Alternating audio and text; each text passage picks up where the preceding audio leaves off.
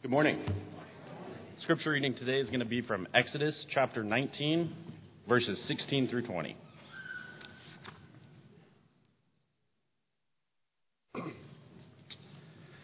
On the third day, when the morning came, there was thunder and lightning, a thick cloud on the mountain, and a large trumpet sound, so that all the people in the camp shuddered. Then Moses brought the people out of the camp to meet God, and they stood at the foot of the mountain. Mount Sinai was completely enveloped in smoke, because the Lord came down on it in fire. Its smoke went up like the smoke of a furnace, and the whole mountain shook violently. As the sound of the trumpet grew louder and louder, Moses spoke, and God answered him in the thunder. The Lord came down on Mount Sinai at the top of the mountain. Then the Lord summoned Moses to the top of the mountain, and he went up. Thank you, Jared. Yeah, you're not going to go to sleep with Mike leading, so thank you. Very good. All right. So we've been talking about holy last week, and maybe this is an odd title, but we want to talk about being dangerously holy. I'm not sure I've ever seen that together before, but there are some stories that you get from the Old Testament that just seem to really fit that. I mean, usually when we think of something that's dangerously holy, we think, God is great and holy and we are terrible sinners and He's about to send us to hell or someplace worse. And that's our picture. That's what we think about is, yes, it's going to be awful, and so He's holy and we're in danger. What if you're on the same side? Can God be dangerously holy for His people who are on the same side? I want you to just think about that. What is danger? What do you think of as danger? Of course, this looks a little dangerous to me. You might think dangerous was when the kids are running around on the stage up here after church. That might be a little dangerous as well. I'm not going to be trying this. The world's hardest hike. You guys think I go on hard hikes? This is in China, recognized as the world's hardest hike. And by the way, they are on trail. So that's where it's supposed to go. Does not seem possible, does it? And this is a person just taking a photograph, but be careful where you stand if you're trying to take a picture of lava. You do have to be careful on some things. So those are some things we might recognize that are dangerous a little bit. And we don't really want to be in a position where we're with God and He's talking about danger. But anytime you're trying to handle that much power, if you're trying to photograph a volcano, you might need to be aware of the power of the volcano, and we might need to be aware of the power of God that we have. And so when we think about a dangerous God or dangerously holy, God is holy. And evil can be around Him, and He's able to talk to Satan. In the book of Job, we see where God talks to Satan, but it's Satan who's come to visit God. It's not God going to visit him. And so, God can be around evil. We say, evil can't be around God is more the term for it, because when God and evil come together, one of them's running away. And it isn't God who's running away. It isn't God who's refusing to go to a place. God can go anywhere He wants to go. But evil's going to run away from God. And I think we need to recognize that and realize that that's who God is. The story we want to pick up today is where God comes to meet Israel on Sinai. And so He has brought them out. Moses has been able to bring the people across the Red Sea, and they've come all the way to Mount Sinai. And they stand there before the mountain, and God is going to meet them there. And this is one of those times where He had promised Moses that you can come back here.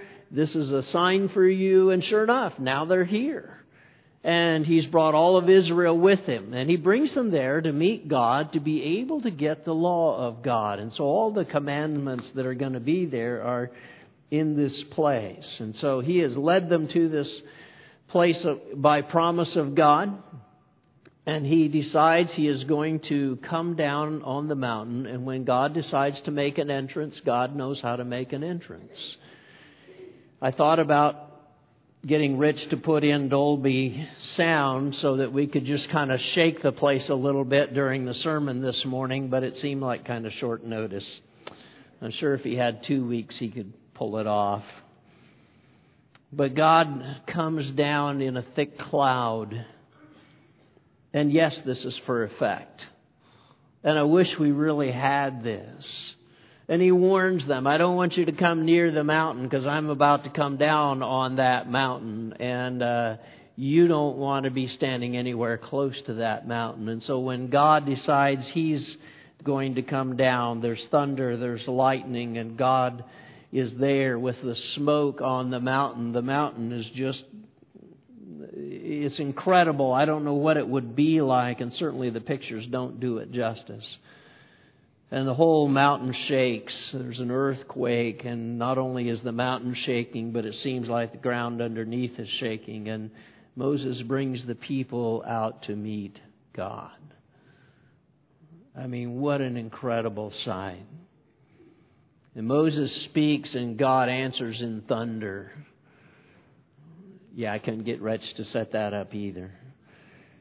And it's be careful, don't let them break out and come up to the mountain because they'll die. I mean, you're gone.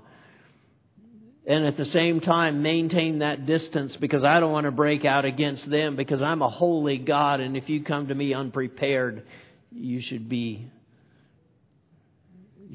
careful because you're going to realize the risk. And it is to impress them. It is to show them what a holy God is like and the difference between them and where God actually is. It's like losing a blowtorch or a flamethrower to light a candle. I mean, the wax is going to be completely gone by the time you get the wick lit. And so, maybe it would be like using dynamite as a mousetrap. Put the cheese on, light it, hope the mouse comes. It's a little bit overkill, don't you think? But that's what it's like when you're trying to realize how great God is. And one of the greatest characteristics about God is His holiness. And so when God gives those 10 commandments and speaks from the top of the mountain and those people hear those commandments, He wants to make sure that you heard Him. And so all of this is so that you're able to realize God is talking to you. Be afraid. Because God will punish evil. And evil isn't able to be in the presence of God. But even His holy people and the people He is trying to bless, it makes us a little bit insecure in being in the presence of God. And so it's just got to be one of those amazing things to realize that that's where we could sit. That that's where we could stand. And we're always impressed with the creation that God has made, but it's even more impressive when God comes down and says, let me show you what it'll do. Let me turn on the Dolby in this mountain. Let me give you the sound of what thunder's really like. And it's got to be so impressive. There's a sense and a theory that goes around that worship is all the time. And certainly part of that's true.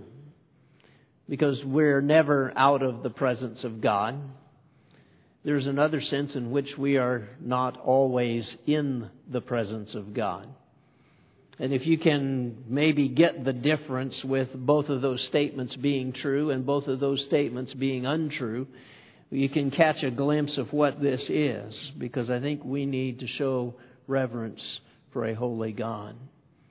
And it isn't an all the time thing, but there is a special time when you come to meet God. And there are times of greater holiness and greater purity and greater devotion, which is what holiness is really all about. And it's not just about, oh yeah, God and I are best buds and we just hang out. You're not hanging out with this. This is a whole different thing. He says, when I have a conversation with you, I want you to pay attention. And you got to realize what it is when we come to the presence of God. It's a little bit bigger than just getting a text from someone. when priests went to offer sacrifices, it was not an everyday thing. They had to wash. They had to put on certain clothes.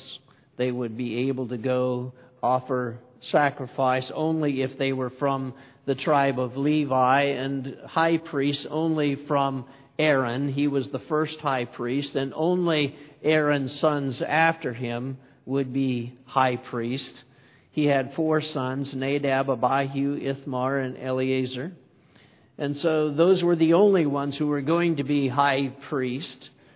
And so you realize the things that they would wear were specifically designed by God, given from the top of the mountain, and said, here is what I want you to wear. And so they have the white robe, the blue one that is covering, the ephod, then the breastplate, then the turban, then I can't remember the names, the platelets that are on the shoulders, and the chain, and the belt, and everything else. And the bottom of the robe had pomegranates and bells, and so it would always be making a sound every single time you walked. And you did not go before God unless you were dressed like this, because you were walking into the very presence in the Holy of Holies.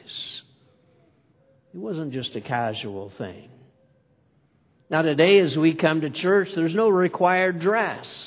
You don't have to dress a certain way, and so there's not a required way in which you have to do that.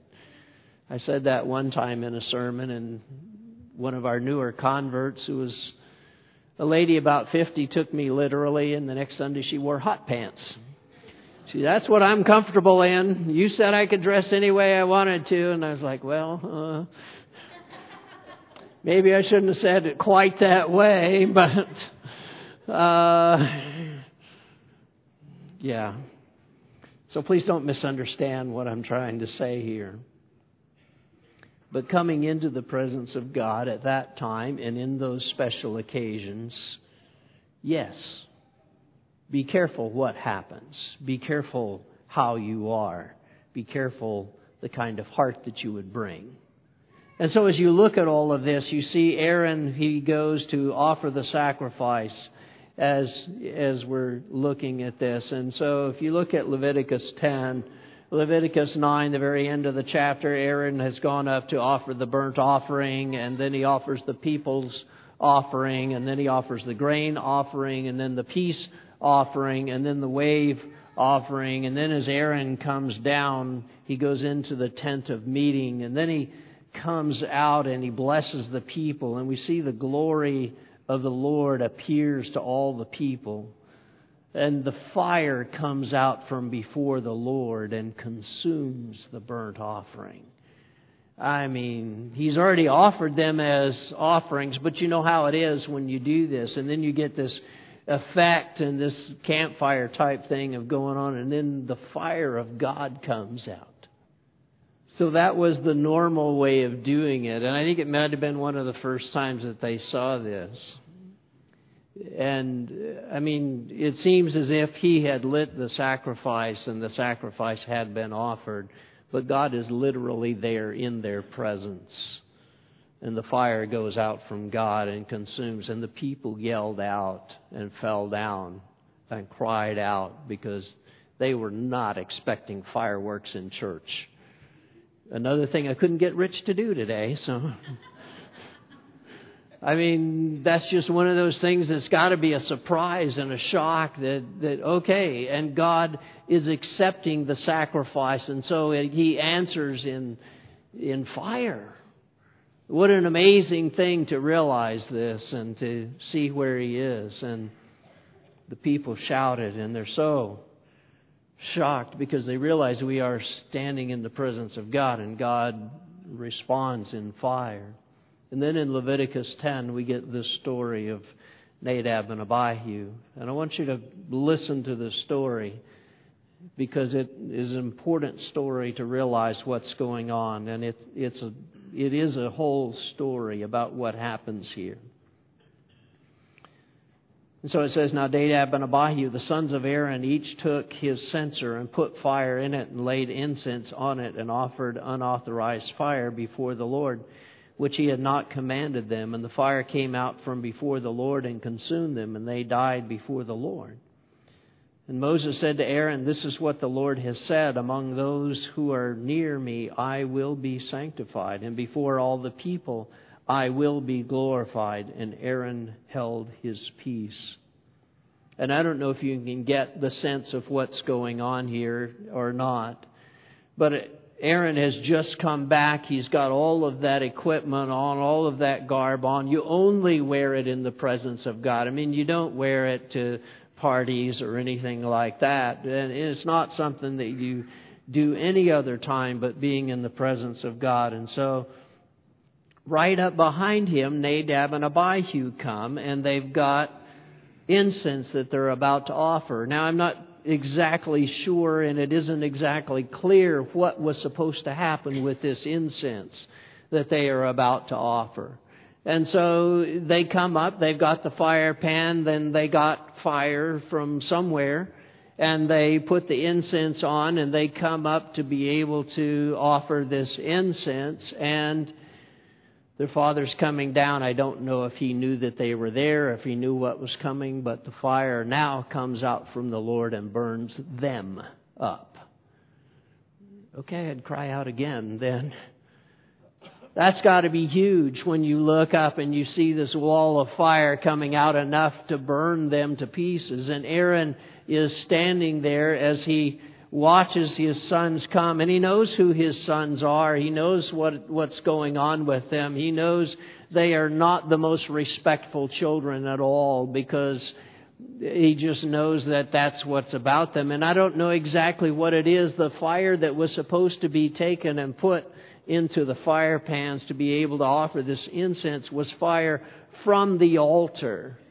And apparently they had the fire before they're coming to the altar. It could also be a problem of timing, because incense was to be offered in the morning and in the evening. And here they are, time of the evening sacrifice. And so maybe it's a problem of timing, and they're not the ones who's supposed to be in there. And they're like, well, we want to take part of this too, so let's go get... And it's a lack of respect for God. They're not treating God as holy. They're not treating their father as holy. They're not having any kind of respect for the God that their father serves as he stands there as high priest and all of this. And I don't know if you can catch what's going on, because there's no respect for God and no respect for what he's commanded. And Moses speaks for God and he says, I will be treated as holy. I will be glorified. And here's the example as this fire comes out and burns these two guys up. And it's Aaron's sons as he stands there on the steps of the altar. And he's watching his sons be burned to death. And the tagline is, and Aaron held his peace. What in the world does that mean? That means Aaron is not free to do whatever he wants to. Aaron cannot move. Aaron cannot touch a dead body. Aaron cannot go to his sons. Aaron cannot do anything that is unholy. Aaron is wearing the priestly robes. Aaron has the anointing oil. Aaron is the guy who stands between Israel and God right now. He is that person, and he cannot let go of either side. He is the priest of God, and his sons have not honored him. His sons have had no respect for the God that he serves. That's no respect for their father, and God comes out against them. I'm sure they're not the only ones. But they're the ones standing there that completely disobeyed God. And they're just throwing this in God's face. And so his choice is rebellious sons or a holy God. And Aaron holds his peace. What would you choose? Rebellious sons or a holy God? If he had broken and gone to them, he would never be high priest or able to offer any sacrifice ever again.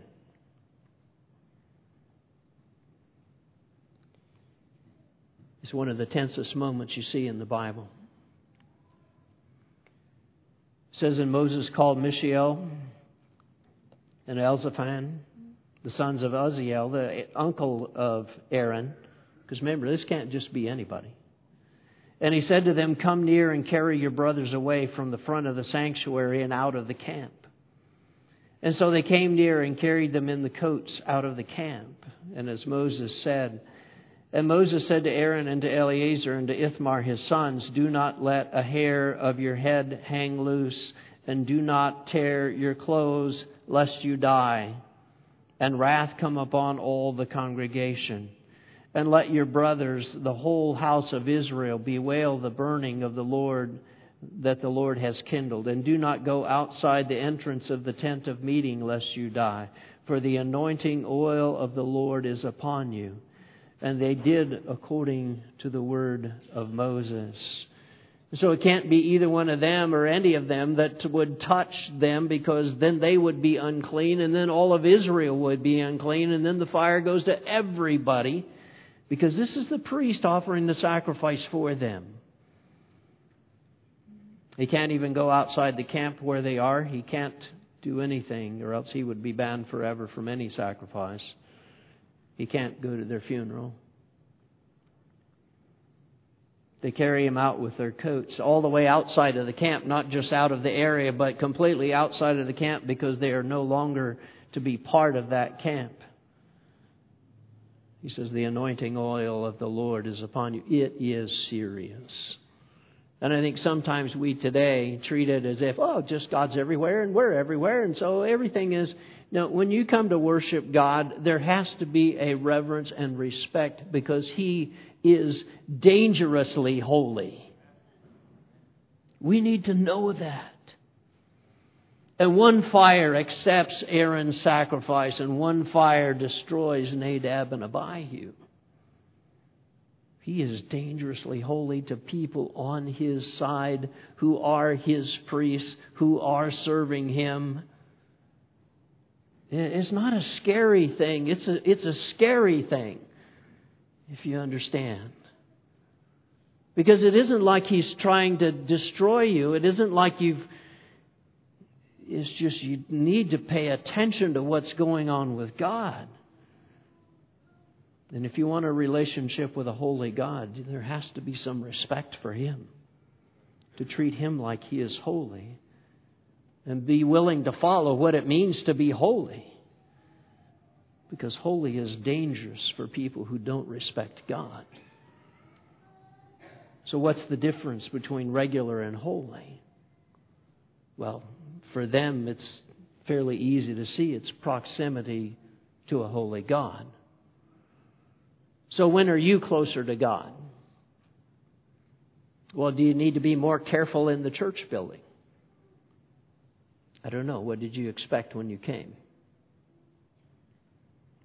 I think it might be more what happens inside of us. And if we came to approach a holy God on His terms, in His ground, wherever that is, whether it's here or if it's in the place where you pray, or if it's in the place where you talk to God, and when you read Scripture, be careful. You are in the presence of a holy God. We see this continued with Jesus when we look at the life of Jesus in Mark 5. You see one of those situations where He goes to the country of the Gerasenes, and there's a man who comes out from the country, and the man is possessed with a legion of demons. And I just want you to realize what happens here. As he comes out, it says he lived among the tombs, and no one can bind him anymore, not even with a chain, for he had often been bound with shackles and chains, but had wrenched the chains apart. And he broke the shackles in pieces, and no one had strength to subdue him. Night and day among the tombs and on the mountains he was away, crying out and cutting himself with stones. And when he saw Jesus from afar, he ran and fell down before Him, and crying out with a loud voice, he said, "What have you to do with me, Jesus, Son of the Most High God? I adjure you by God, do not torment me. That's a scary description just to begin with, isn't it? I mean, do you like a guy who lives in the cemetery and runs around naked, screaming and hollering at night, and they've tried to catch him, and you cannot bind him with anything. Doesn't matter how big the chain is, he can break it apart. He is stronger than any group of men or any chain. And yet when Jesus walks in, this is a monster. They have their own personal monster who is there. But he's more of a monster to himself than he is to any one of them. Because the evil is destroying him. And when he sees Jesus far off, he runs and he falls down before him. Please don't torment me. Their monster is terrified of Jesus. Why? Because he's a holy God. The absolute worst evil has to throw at us is terrified in the presence of someone holy. Jesus completely subdues him, casts out the demons, leaves him in his right mind to be able to preach the gospel. That's a holy God. In Luke chapter 2, we see the story of the birth of Jesus. And it's a very simple few lines. They've gone to Bethlehem, and while they were there, the time came for her to give birth. And she gave birth to her firstborn son and wrapped him in swaddling cloths and laid him in a manger because there was no place for them in the inn. Is that the same one? Yeah, same one. Same one that fits in the arms of Mary. Holy God. Such a small package.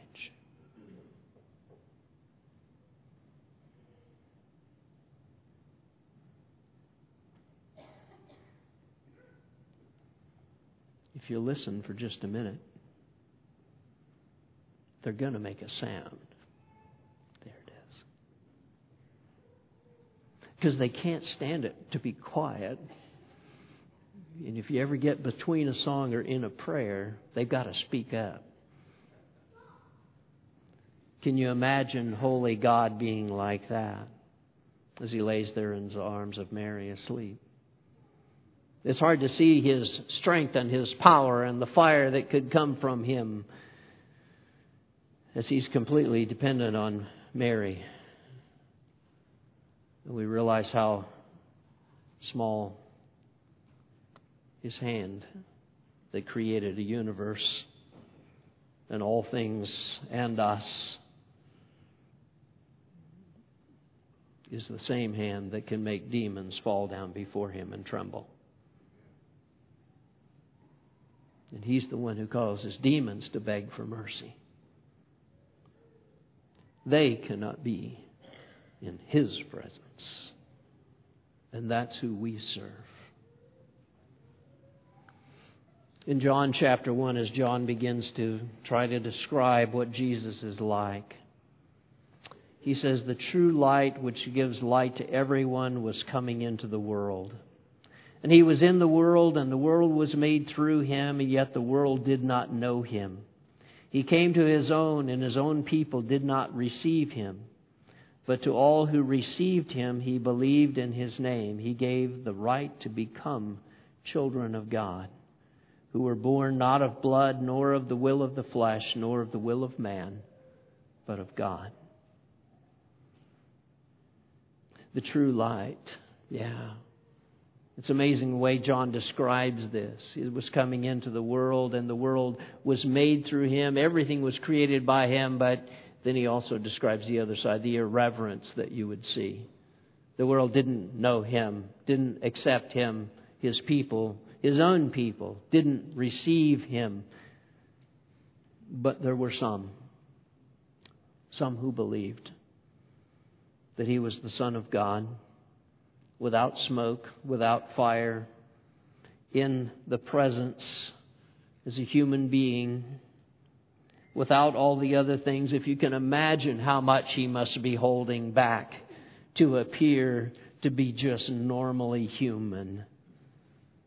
And some believe. There's no trumpet, there's no earthquake as He walks. There's no huge sound as He speaks, but His sound is so true.